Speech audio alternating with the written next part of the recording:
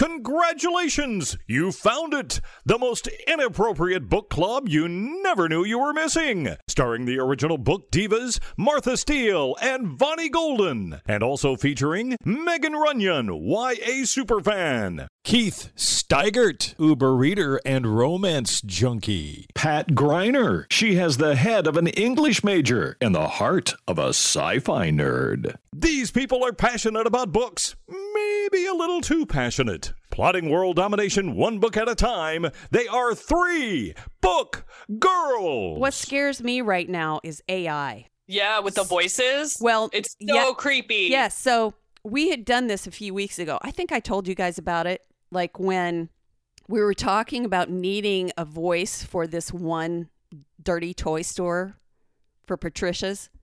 Mm-hmm. And I don't really like doing those commercials. Because my voice is so recognizable, I don't want people to, I don't know. I just don't want to do those. So there was basically no other woman in the building. It was just me. And Josh goes, I have an idea. Let's get the sample of somebody's voice. And so what he did is he put it into that AI thing and just wrote the script into there. And the AI did the script. And it was amazing how close it was to like a regular. I mean, The only thing that made it not work was the lack of emotion. I mean, it was incredibly close to being good enough. But what worries me is, and I read this article 2 days ago, I think, about this woman in Arizona who got a phone call from her daughter, a panicked, freaked out phone call from her daughter talking about having been kidnapped. Mm-hmm. And she almost sent the money, but then something was just not quite right. Like at the last minute realized that something wasn't right. They were using AI. They took her daughter's voice from a TikTok or from, something like that and used it to create a voice pattern through AI and called her and tried to scam her out of $50,000. That's terrifying. I mean, why would she not call the cops first instead of just sending money? Well, people do it all the time. People do it all the time. I would not do that, but people send money Western Union all the time, like that. For that, for a kidnapping. Yeah, for anything without calling the police first. Because they're dumb. Don't Especially call the if cops. they're older. Yeah. Especially if they're older and it's like grandparents. It sounded the kidnapper say you have this long. Well, it sounded like her daughter. It sounded like her daughter on the phone. Right. So it was more convincing than like if somebody just calls you up and says, I have your kid, give me money. I think we should all give our kids keywords so that if they're like in distress and they call us and need something, we'll know it's really them. I mean, this is really freaking me out. My kids have them. They're supposed to text them too if there's ever like a party they're at and their friends are like on their phones, like, you know what I mean? Yeah. And if they text me this one word, then I go and get them, no questions asked. And then I act like I'm being an asshole. Like, oh, get your ass home, you dumbass kids. Like, yeah. I'm going to deal with you when I get home. When you get home. Yeah. That's a good idea. A really good idea. Well, someone did use AI for good in my world on TikTok because they took all of the One Direction boys' voices today and sang like "What Makes You Beautiful," but with all their voices, how they would sound if they were singing it today. And everyone was like, "This is the best use of technology ever." I don't understand what you mean. So, like, because they don't sound like themselves from when they first formed as a band. Like, their voices have changed and like I see. Okay. grown and yeah. And so they took like an AI of like Harry's voice and Leah and like as they talk today and how they sing today, and then put it in to the AI. Dude, I think that is terrifying because think about all the people who are going to lose their jobs. Dude, the dangers of AI, that's what that TJ Klune book is all about. This one? The Lives of Puppets. Mm-hmm. And Keith called dibs. Keith, we should do a buddy read with everybody. Stop trying to get... friends are going to read it anyway. I'll totally do it. Out of that. It was the best book I've read in like years. Oh, you've already read it? Yeah.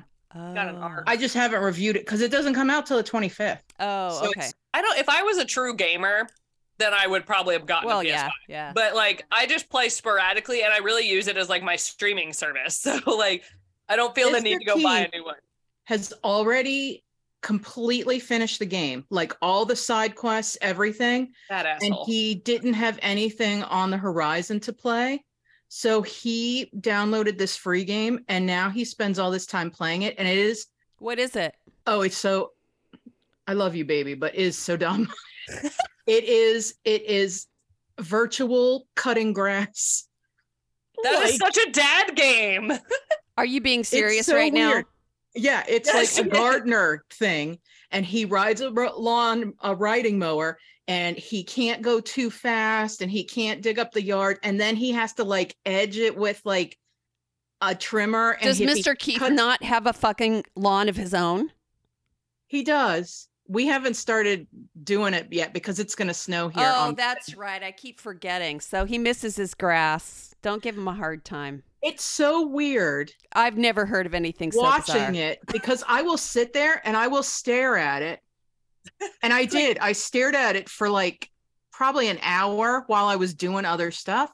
And then I thought to myself, what the hell? And then I said, what are you doing? And he's like, I don't know. He says, I'm kind of addicted to this freaking game. It's so stupid. I'm like, yeah, it is. I need to. If it were storming today, we would have some fucking awful storms we because would. this wind is Ugh. insane today. You can probably can't really hear it right now, but it's rattling things. So it's going to be fun tomorrow because I got to go stand outside. Well, Vonnie's going to be my date tomorrow. Oh, that's right. The race thing is tomorrow. Yeah, the extreme racing. I What love does it. that mean? Well, what they do, How do they make it extreme? they do it for charity, but the reason it's extreme is that it's zebras and ostriches and yeah.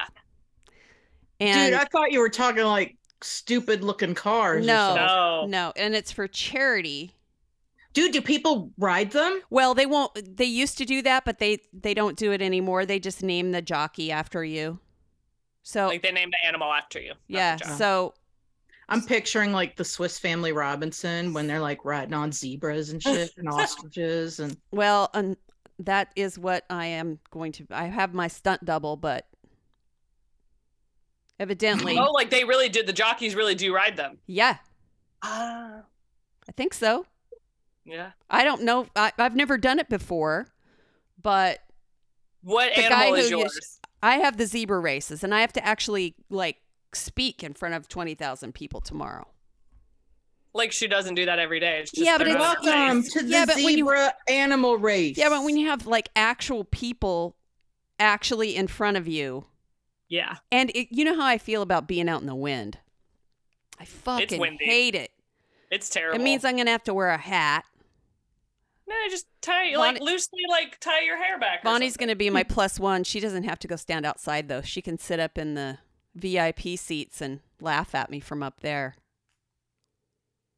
sipping Bonnie, a you should Mai get some, Tai, you should laughing get at some your pictures, friends. Bonnie, so we can post them on social media so people can see Martha doing her zebra racing. Yay!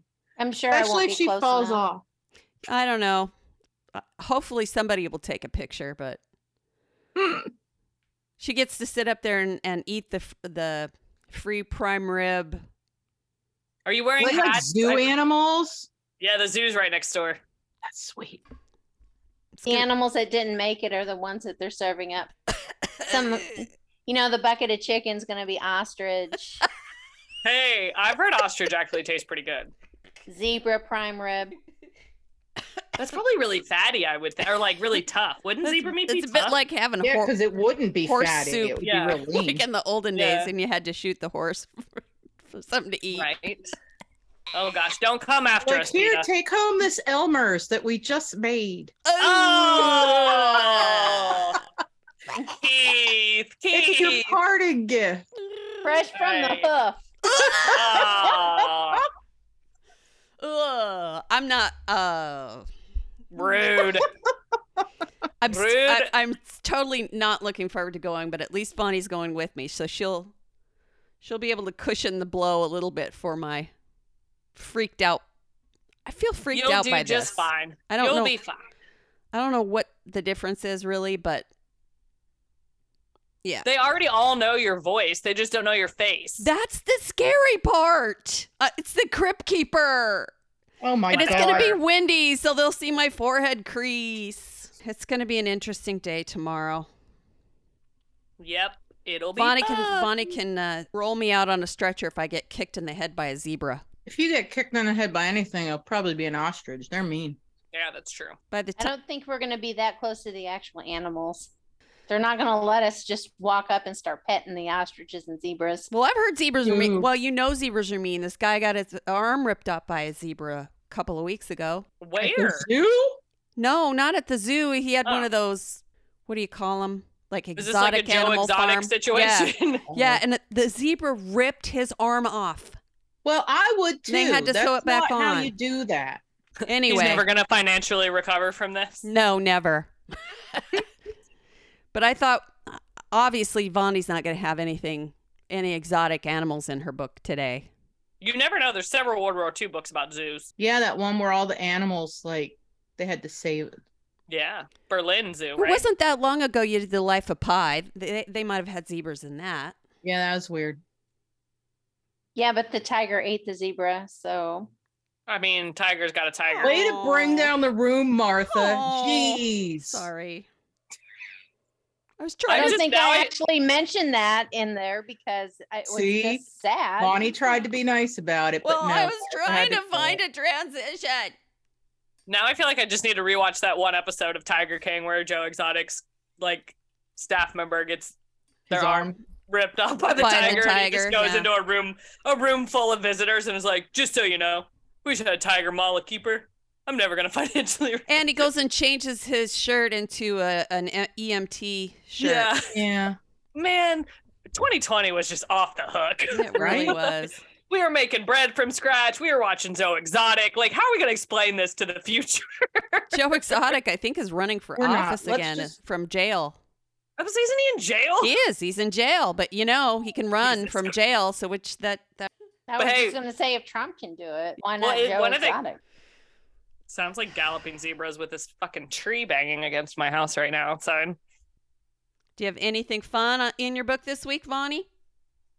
Well, no. Why would I have anything fun in my Just book? checking, Any taking the glue? temperature of the room. Any glue? You're terrible. No, but I was going to ask one thing, like when we were talking about animals. Did anyone watch on the news with all the bears coming out of hibernation in California? And they can't get to their food source because everything's still covered with snow. Oh, They're going into people's houses. And eating people? Well, no, eating the Oh. food, not people. But they have this That would've been one comical. video that I watched this morning, and this dude is just like sitting in his chair on his porch. He looks like he's watching something on his phone. So he's got his phone up, not paying attention, probably has earbuds in. And this bear just casually walks past him like he's walking to the door. And all of a sudden, like they see each other and they're both like, oh, even the bear. And the guy's like all, What did he do? frozen, looking like, he just saw a bear on his front porch. Did he freeze or did he run away? Well, the bear just turns around and walks back off the porch. Like, damn, I got caught. But he doesn't even run off the porch like he's scared. He just turns around and walks off. It's have, like, I have was you seen looking the video for of the? Oh, sorry, what, Keith? Shit. Oh, the bear was looking for the cat, but then he found the man, and now he's Have you seen the one? There's a lady that lives in a park, like one of the national parks or close to a reserve with a bunch of bears. And like, she's been there for so long that like the bears know her and like trust her, and they bring her cubs to her and like all this stuff.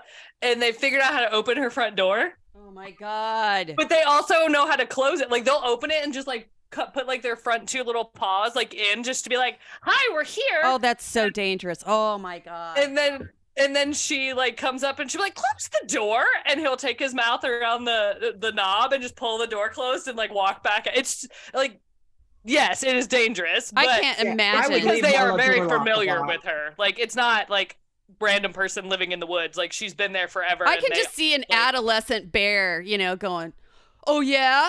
Yeah, you can't tell me. I But it's saw a video, and I think it was probably on TikTok. So, you know, the validity of it is questionable. But there was a guy filming outside of like a friend's house, and there was a bear. So he didn't get out of his car. And the bear walked up, opened the truck door, got in the truck, and shut the door. I mean, not quite that fluid, but he basically went over, figured out how to open the door, got in the truck, and closed the truck door. With the guy still in the truck? No. It's his friends. Oh, I'm sure there was nobody in the truck, but he like, God. he's filming this. He's like, oh my God, I got to call my friend and tell him there's a bear in his truck. Bears are so smart. Well, you know Like, that. could you imagine getting that phone call? Dude, there's a bear in your truck. He's like, quit shitting with me, man. Okay, Bonnie, do you have any hungry animals? No bears? Any bears? No Tigers, bears. lions, and bears, oh my. No, nothing like that. This week I read Take My Hand by Dolan Perkins Valdez. And this is set in Montgomery, Alabama, 1973. The main character in it is a young Black nurse who had just got out of nursing school, and she goes to work at a family planning clinic in Montgomery. And they cater mostly to underprivileged Black women and families. And one of her jobs was to make a house call once every so often to go check up and give birth control shots to patients. And her patients, named Erica in India, so she goes out to this house, and they're extremely poor. I mean, they have a dirt floor. They don't have power. They don't have running water. And she gets there to give shots to these two patients, and she finds out that these children are only like 10 and 12 years old. 10 and 12 or 11 and 13, something like that.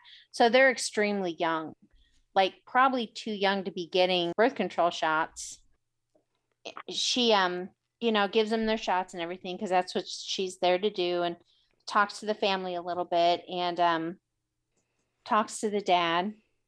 She's, I can't remember the dad's name, but she's instantly attracted to dad, of course, because why would you not be?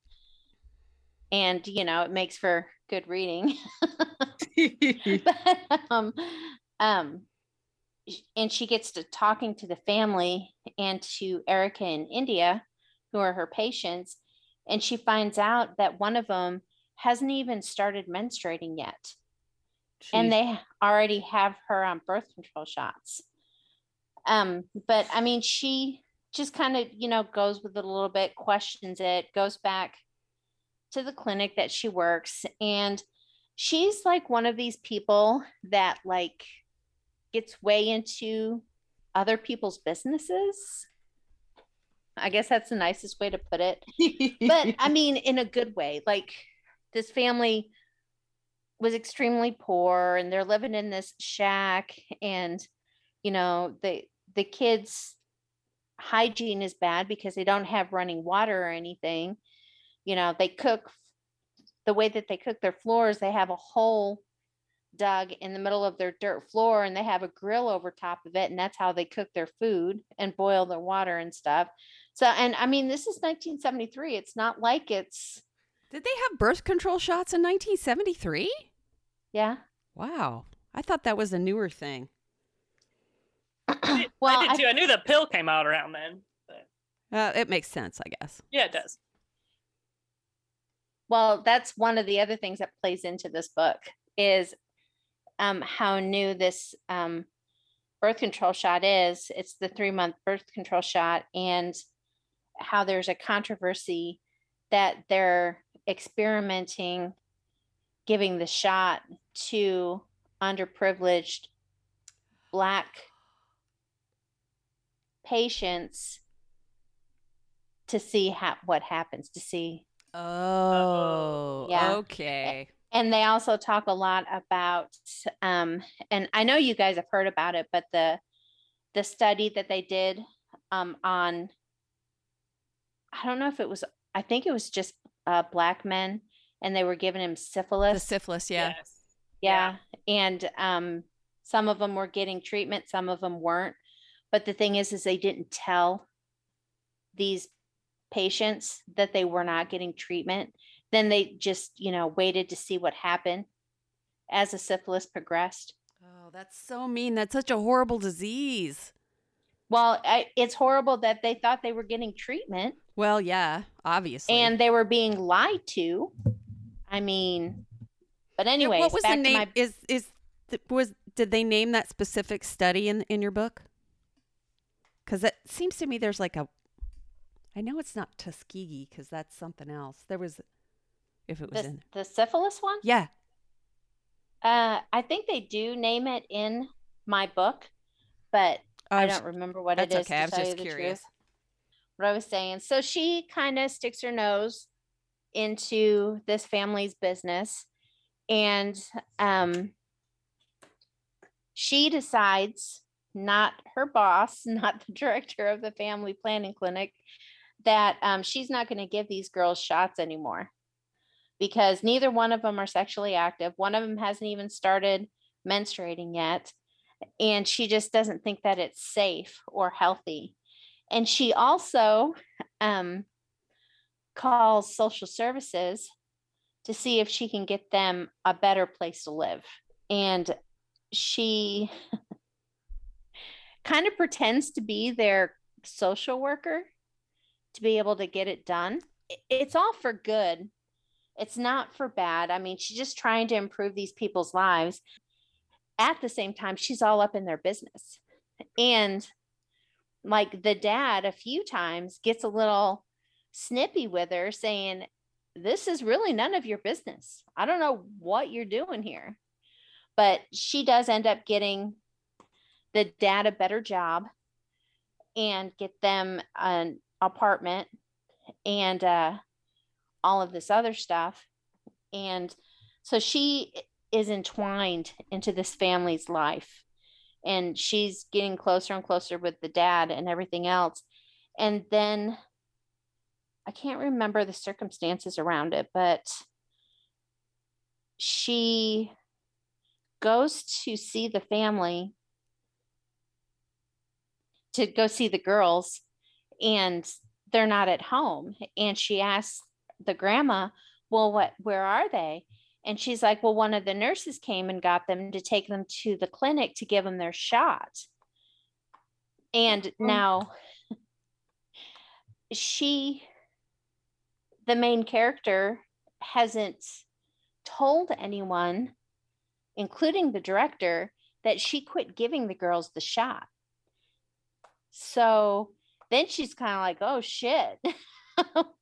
So she goes to the clinic to look for them, and they're not there.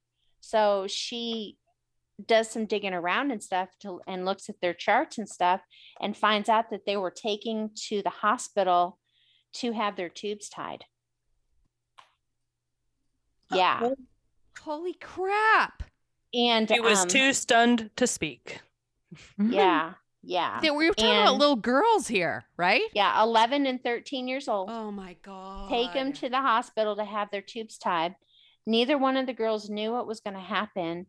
And when she gets there to see them, they're in pain, because also another myth that they had about medical situations with Black patients is that they don't feel pain the same as white patients do. So they didn't give them enough pain medication. And they were in pain. So of course she's a nurse, and she kind of goes a little above her station and demands that, that they get more pain medication and everything else. And she goes to tell their dad what happened. And of course, dad's pissed. and he's like, blaming her. This never would have happened if you wouldn't have gotten so involved in our life, blah, blah, blah, so on and so forth. And the main character ends up finding out that they aren't the only children that this has happened to. In other independent clinics, including more patients at that clinic, children who are not sexually active are being sterilized for the pure fact that they are young, underprivileged, and Black.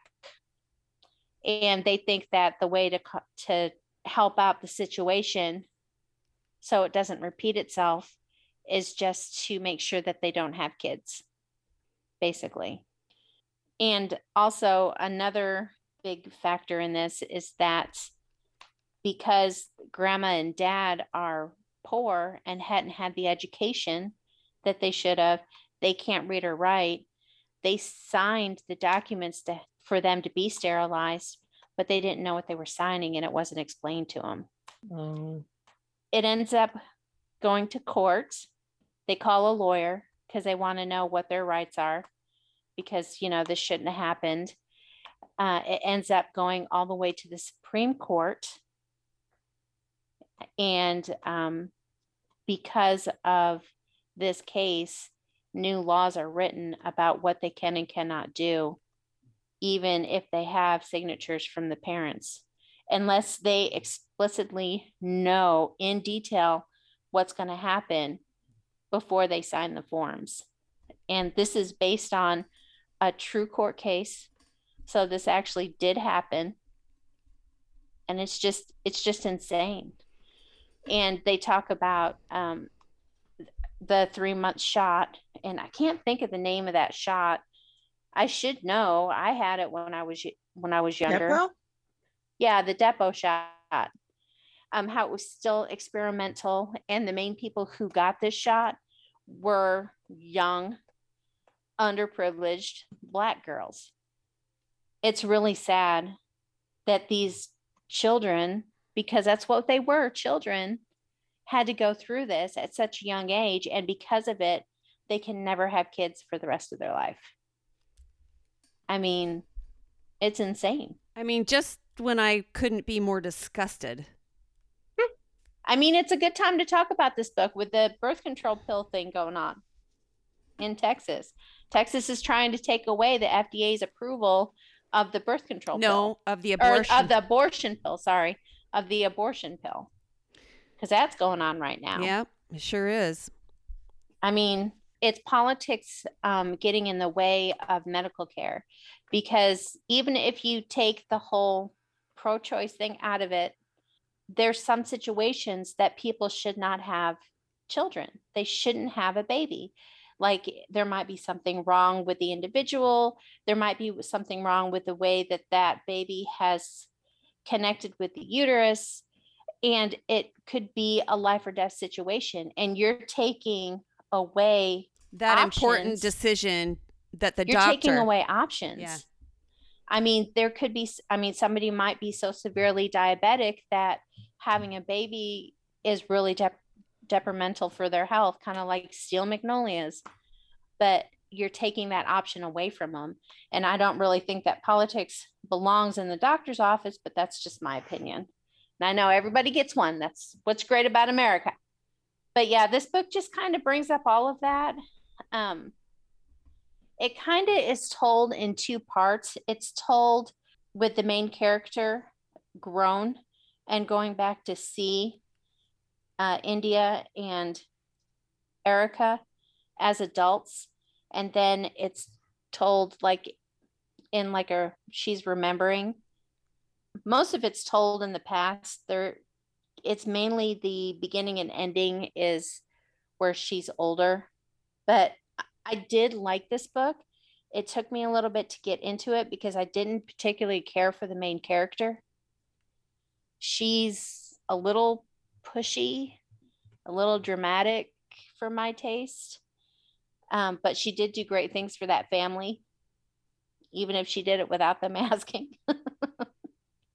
So yeah, 4 out of 5. I did like this book. I made it through. As I got to reading it and further into it, I liked it more. So it was a good read. Don't know if I would recommend it to too many people. There's trigger warnings because obviously bad things happen in this book. There's no like molestation or rape or anything like that, but they do talk about abortion and of course, sterilization against your will, and the medical experiments that were done on Black people without their consent. I originally read this for Black History Month and didn't review it because I just decided to do another book. But I think that it's a great way to address some of the things that happened to Black people in history. I don't know. It was a good book. I had mixed feelings about it because I liked the book, but I didn't like the book. I can't read books like that because I'm so distressed. I know. About the horrific. It's just horrific. Mm-hmm. And we can't change that part of it because it happened. Yeah, you can't. And to tell you the truth, I didn't know a lot of this stuff until I started reading these books. They didn't teach us this in school. No, they sure didn't. Although I did know they didn't teach in school, but in college I learned about the experiments they did on Black men with syphilis. That was called Tuskegee study. Was it? You were right. Mm-hmm. Okay, yeah. I had a feeling that it was something similar to that. Yeah, it was crazy. And that again is called Take My Hand by Dolan Perkins Valdez. She had a hyphenated last name. Dolan first name, Perkins Valdez. Please tell me somebody can bring up the room. Now I'm depressed. Super sad. You're welcome. Mine's not super happy, so you go ahead. Oh, I should go first. I mean, I can. It's just not to bring the room up like you think. Okay, I'll go then. I need some sunshine and rainbows right now. All right. Well, I can give you a little bit of spice and a little bit of happy and a little bit of funny. So this week I'm reviewing Love in the Time of Serial Killers by Alicia Thompson. And this book gave me such joy because we have our main character, Phoebe, and she has returned to Florida from North Carolina because her father has unexpectedly passed away and her and her brother need to clean out his house. She has not lived with her father since she was like 12, and her little brother is a lot younger. He's like 7 years younger than she is. So she moves into the house basically, or is moving into the house to clean it up, get it ready to sell. And she is working on her dissertation, and she is writing about true crime and the literary genre of true crime, of like looking at how Capote wrote versus how she didn't use BTK's daughter, but kind of the same idea. How the daughter of the serial killer writes about their crimes and different things like that. That's kind of what she's analyzing for her dissertation from the English department. And so she just is obsessed with true crime. Throughout the whole book, something will happen and she'll reference a case. I only had to Google one of the cases that she referenced. The rest of them, I was like, I know what she's talking about. So she gets there. She brings her really heavy antique writing desk with her to the house because she's like, I need my desk to write my dissertation.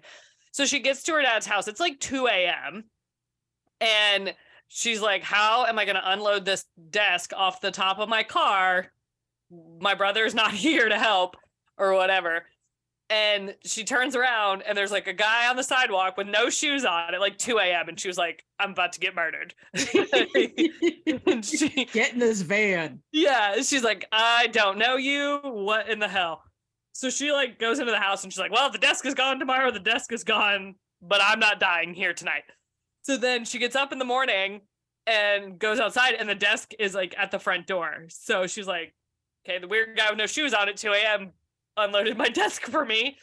Okay. And she just kind of goes on, and her brother comes over, and we find out that that strange guy with no shoes on is Sam. And that is her dad's neighbor. He lives across the street. And she just keeps he's kind of not doing anything really odd other than being out at 2 a.m. with no shoes on. But he's really not doing anything else odd. But of course, she's looking at it like, oh, it's like this guy, or it's like this case, or it could be this case. What if he's a serial killer? And her brother's like, he's not a serial killer, sis. Like, and at one point he walked into his garage and he had like paint all over him, and all she could see was like liquid, and he was like bringing in ice, and she's like, he's killed somebody, and he's putting their body on ice. Like, so she's a little extreme. She's not paranoid extreme, but it's just funny to like watch her thought process, because she's not like that crazy. I was gonna say that sounds pretty fucking paranoid to me, Megan. No, but it's not like she's not like camped out with like binoculars and like, but she does keep a journal, like weird things. And then we find out like he was hosting a party and he like painted something and the ice was for the party. And her brother and his girlfriend and her gonna go crash the party because they want to meet the new neighbor. And it's somebody's like retirement party because Sam works at the local school as the music teacher. And so the course of the story is, they're cleaning out her dad's house. She's coming to terms with like the grief of the never having those moments that she thought maybe one day they'd reconcile and have.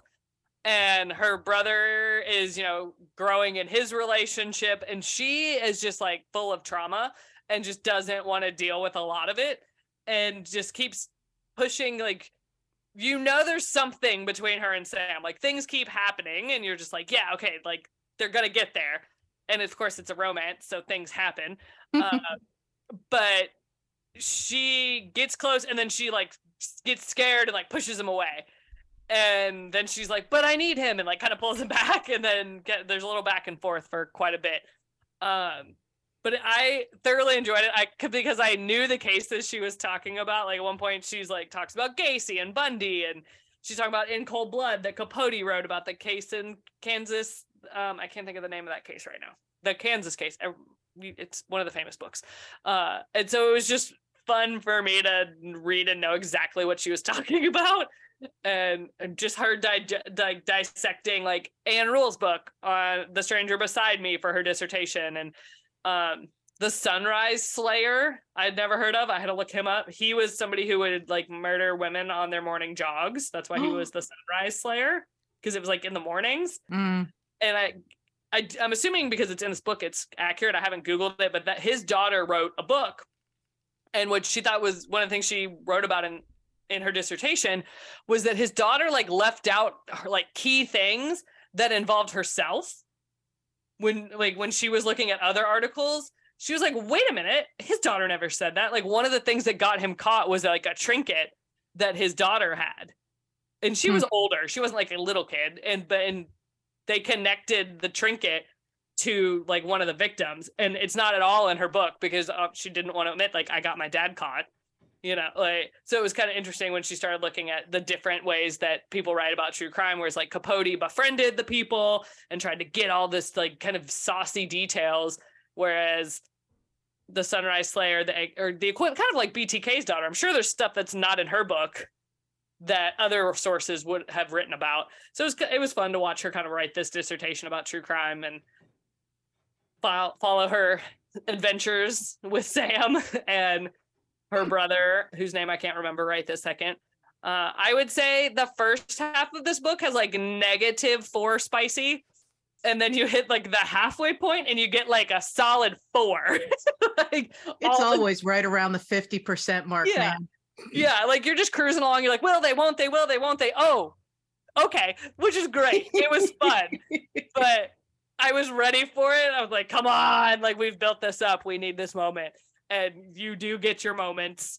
But you really just, it's really about her coming to terms with her own attachment issues over the years and the grief of losing her father. Like her dad had passed away in a grocery store, and it's the closest grocery store to their house. And so she would drive to the other side of town to like not go to that grocery store. And so her brother like kind of tricks her into going to the grocery store, and he's like, we need to walk over here. And she's like, no. And he's like, we're doing this. Her little brother's trying to like kind of force her down the grief path a little bit to try to help her along. So I really liked it. And she's a first-time author. She has the second book coming out this year. I think it takes place. I'm not sure where it takes place. I saw something about like the Cold War or Cold something. If half as good as this one, I'm here for it. I loved every minute of this. I sat down and read like the last half of the book in like one night. I was like, I need to know what happens. I need to know where they end up. And if you're a true crime fan, you'll love it just because you get what she's talking about and you understand like her thought process when you see things that are weird, and you kind of make a mental note in your true crime brain like, hey, if someone ever asks me about this random thing I saw, I'm gonna try to remember that. Or when you get new neighbors and they're weird and creepy and you're like creepy neighbor standing by the stop sign at 12:30, got it. Making little notes in your own brain. Yeah, it was fantastic. I highly recommend it. I really bought it because of the title. And I knew it was going to be a romance, but the title was just too good. I was like, yep, I need this book in my life immediately. And when I was standing there staring at my shelf trying to decide what to read next, this one just called my name. So that's what I read. And that is Love in the Time of Serial Killers by Alicia Thompson. Yeah, it's not often that your romance and your true crime overlap in a book. No, like never. That's what was so appealing. I don't even remember where I bought this, but I might have found it online or something. I don't know where I saw it, but I immediately ordered it, bought it, whatever I did to get it in this house. But it was worth every second. I have it too, and I haven't read it yet, but I bought it strictly because of the title, and I like very rarely do that, but I was like, okay, well, this is fascinating. I got to get this book. Oh, I can't wait. We can discuss. We'll have to discuss when you read it because I loved it. I'm excited. I need to look and see when her next book comes out because I probably need to add it to my pre-order list so I can become her biggest fan and love forever. And she puts her handles in the back of her author notes. I appreciate that as someone who has to look that shit up every week. All right, Keith, are we romancing or are we sad romancing? Well, yeah, we're sad romancing this week. Oh, no. So the book I read is called If This Is Love by Jewel E. Ann. And this book takes place in Texas and is about this billionaire rancher.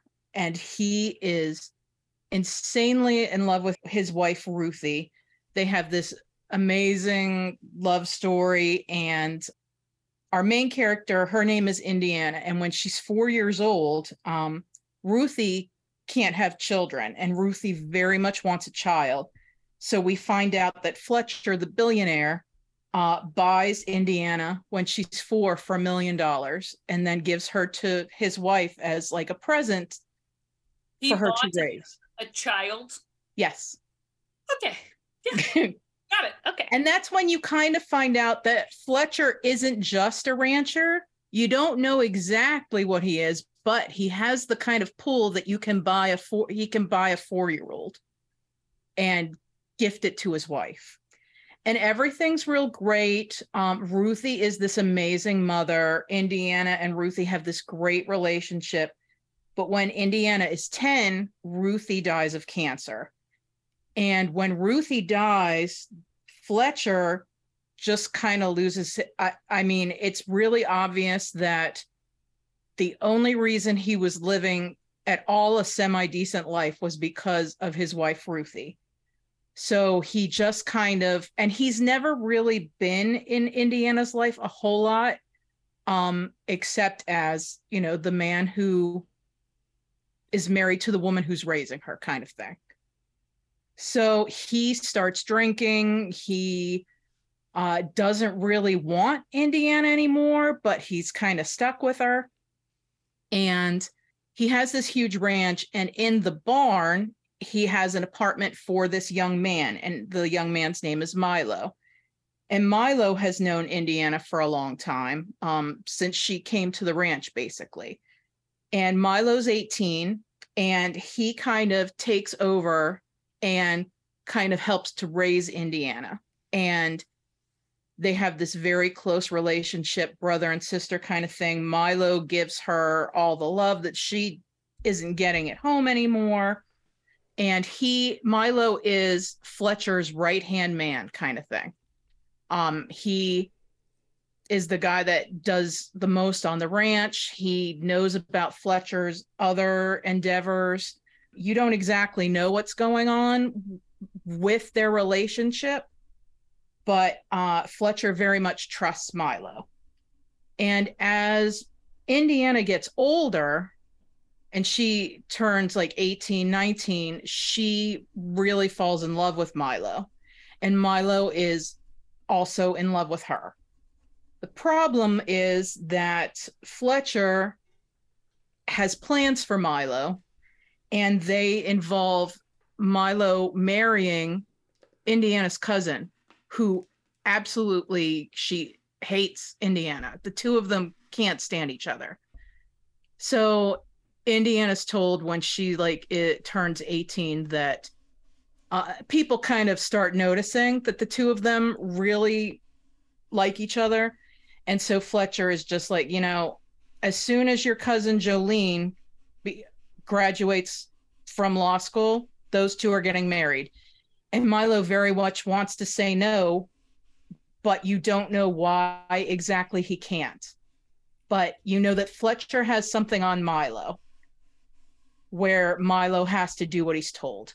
And because Jolene is Fletcher's niece, in this way Milo will then inherit the ranch, because Indiana is never thought of as an actual part of the family. Nobody except Ruthie and Milo ever accepted her as part of this family. So she can't inherit the ranch, and Fletcher is ensuring that the people he wants to be in charge of the ranch are through this arranged marriage, basically.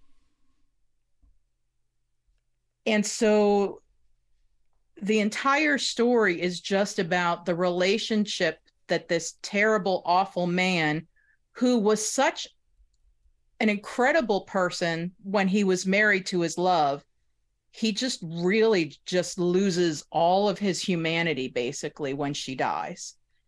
And has absolutely no interest in Indiana except for the kind of political moves he can make with her.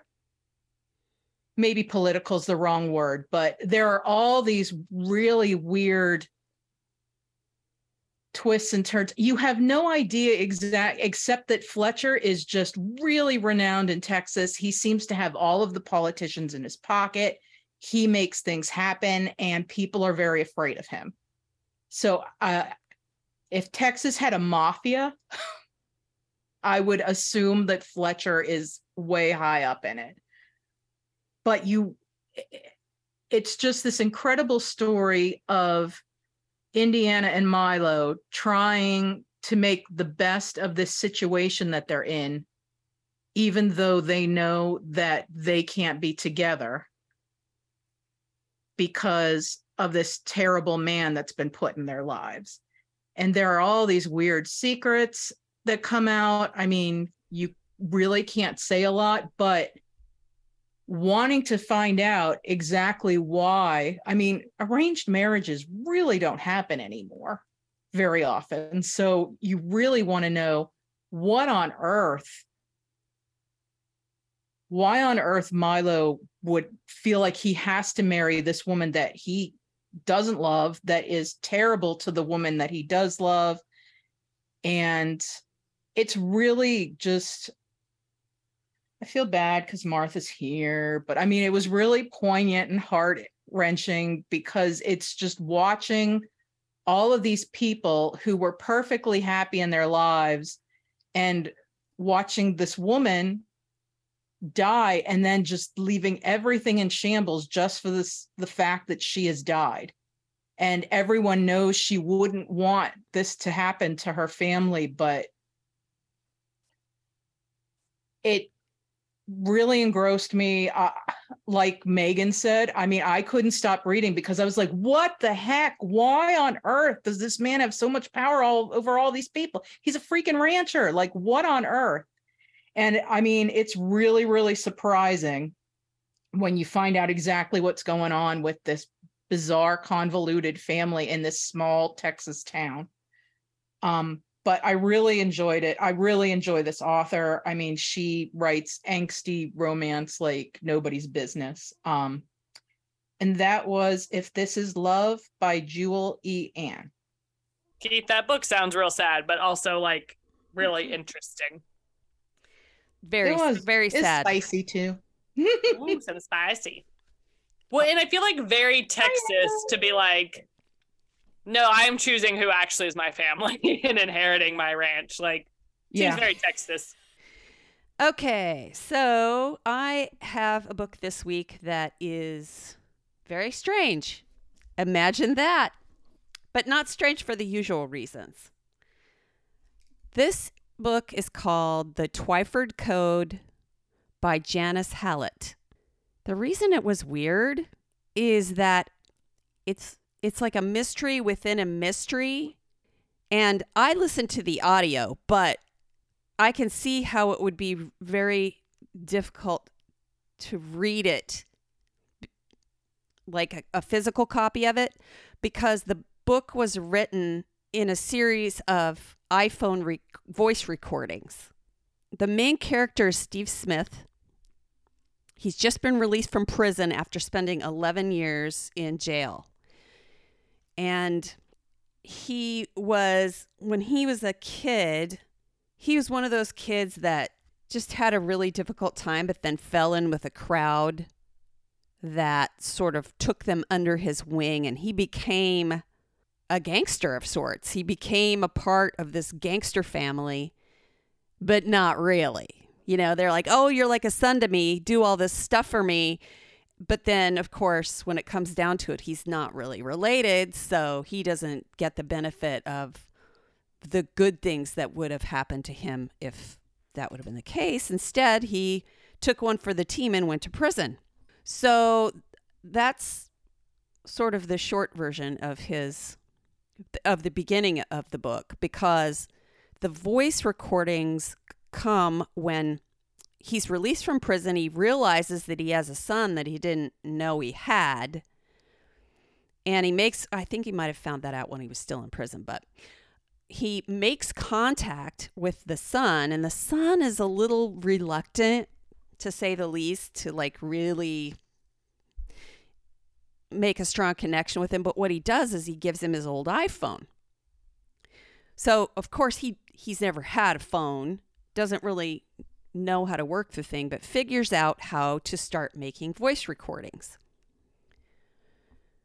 So, of course, he had plenty of time to think about things when he was in jail, and he had been thinking a lot about this weird thing that happened to him when he was a kid. He remembers his favorite English teacher. He took a remedial English class when he was in school, and his teacher, he kind of had a crush on her because she was a good teacher and he liked her. But one day on his way to school, something weird happens to him.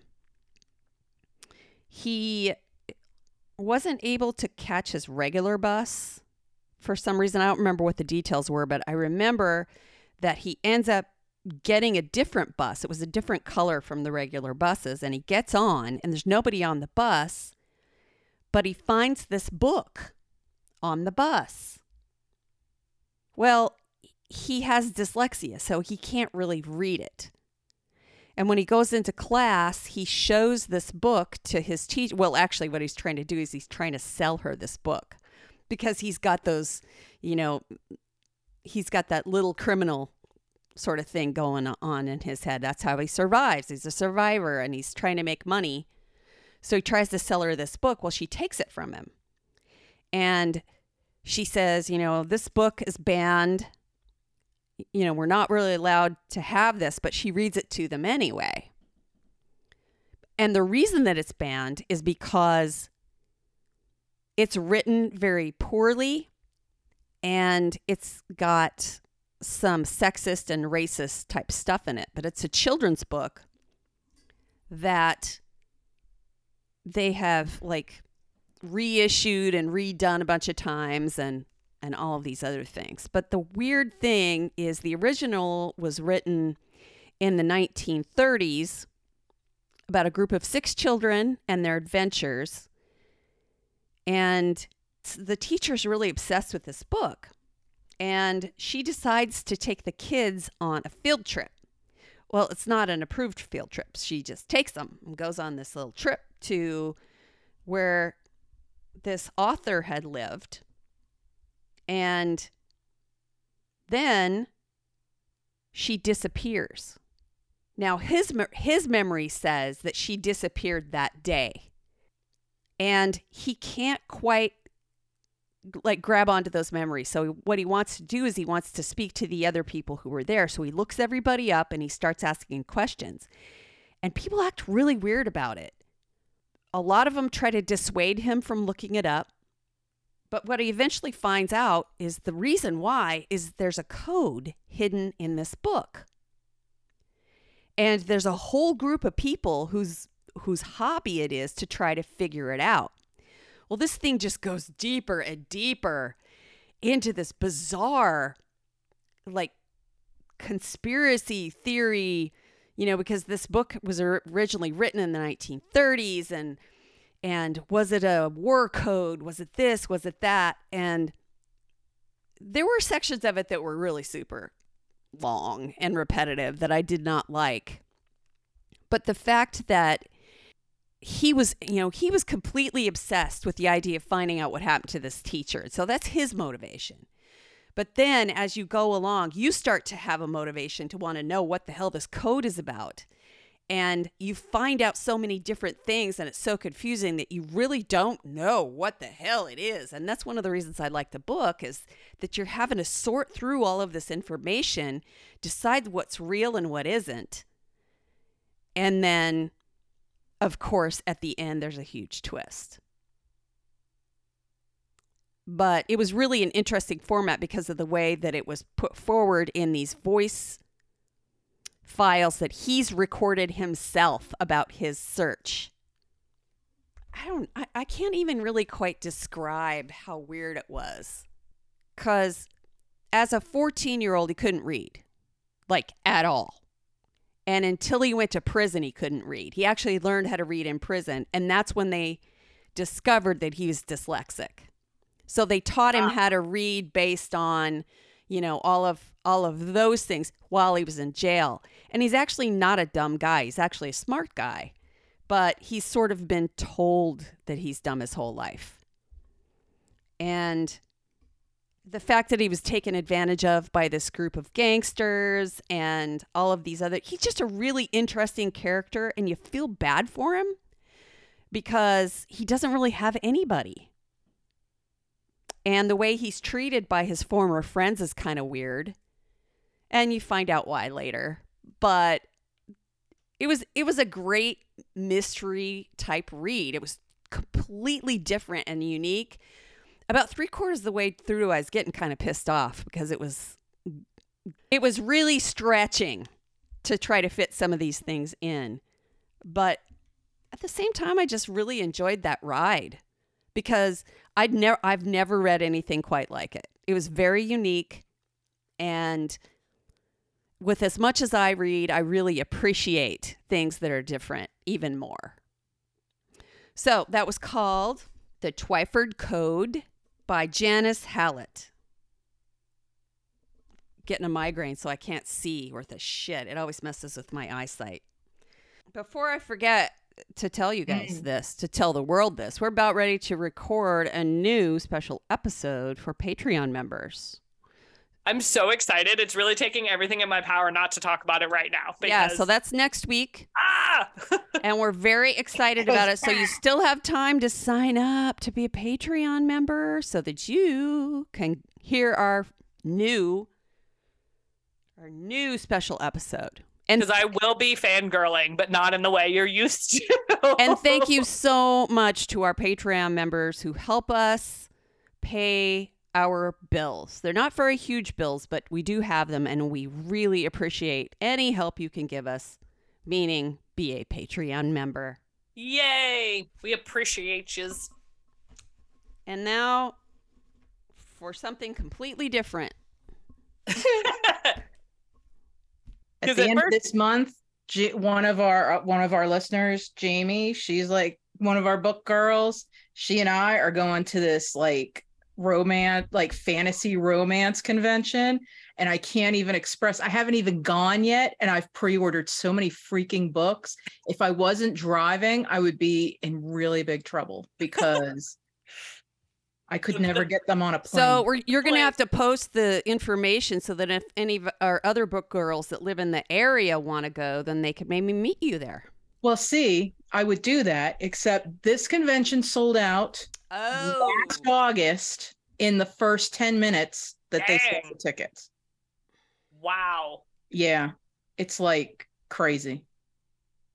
That's awesome, though. I'm jealous. I'm excited for you. Thanks, me too. Actually, for some reason today, I have no idea why this popped into my head. But when we were kids, they taught us this song about Christopher Columbus in school. In 1492, Columbus sailed the ocean blue? No, it was a different song. But it's so dumb that to this day, I remember that fucking song. And why did it pop into my head on this day? It's not Columbus Day. It is not. A lot of songs that makes me remember all the states in alphabetical order. I love that one. I know that song. Alabama, whatever. Alabama, Alaska, Arizona, Arkansas. You know my favorite childhood song that's like morbid, that we all just sing like it's no big deal? You're overmodulating. Ring Around the Rosie. Ring Around the Rosie. Yeah. You're singing about the plague. Yeah, that's not funny. That is funny. You think about it, like, you're like, let's lock hands and sing Ring Around the Rosie. And you're just like, we're talking about death. She like, little 2-year-olds are like, ring around the Rosie. It's all right that we sing it now. If they were singing it back then, that's kind of creepy. I'm sure they did that. Someone wrote it back in like after that. That's what I'm saying. Like, but it's still morbid. And like London Bridge is falling down. What we need is some current day songs about the things that are happening now that we can sing later.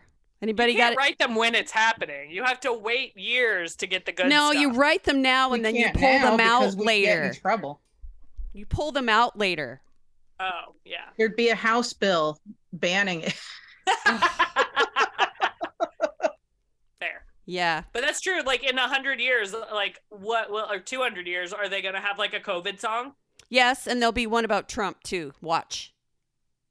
Well, COVID, the plague, it's all the same thing. It's all we the can same, just yeah. sing Ring Around. So what would be the lyrics to a COVID song? That's what I don't know. Wipe your groceries down. Get your toilet paper. Ring around the face mask. Face masks, Clorox wipes, and toilet paper. It would be a song about all those things. Hand sanitizer. And hand sanitizer. Ring around the hand sanitizer.